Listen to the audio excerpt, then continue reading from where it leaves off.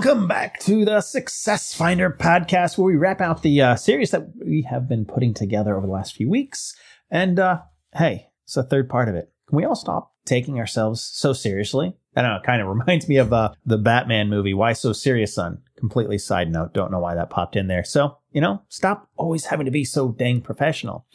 I've met so many coaches who feel that they need to constantly use 25-cent words and polish their shiny content, all while wearing their Sunday best in an effort to be taken more seriously. I mean, I've walked into a room of attorneys, possible potential investors, and I was just wearing who I was, how I showed up. And, my attorney came to me and he sat there and said, we're in this meeting. I said, yeah, but this is who I am. Like, they're here because they know what we're building, what we're doing. And at that moment, they looked and realized, well, yeah, you know what? Why am I trying to be someone that I'm not? I showed up how I showed up. And it was very professional. And how I presented myself, I might not just have been wearing the suit that they were looking for at that moment. So, gone are the days when snazzy outfits and fancy language was enough to woo an audience. Today's clients, they want authenticity. And, well, they want to know who they're working with is a real human being. When creating your post blogs, podcasts, and webinars, seek to capture your silly side, your wild side, your messy side. Now, I'm not saying you should intentionally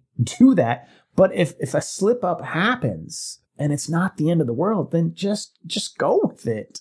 Do you have, some people sit there and say, do you have an ethical issue with a well-known company's dealings? Talk about it. Real human beings have emotions and opinions. Your clients, they're going to trust you, knowing you're not afraid to be real and honest about who you are, who you aren't, even more so, and the way that you embrace your imperfections. See you on the next one.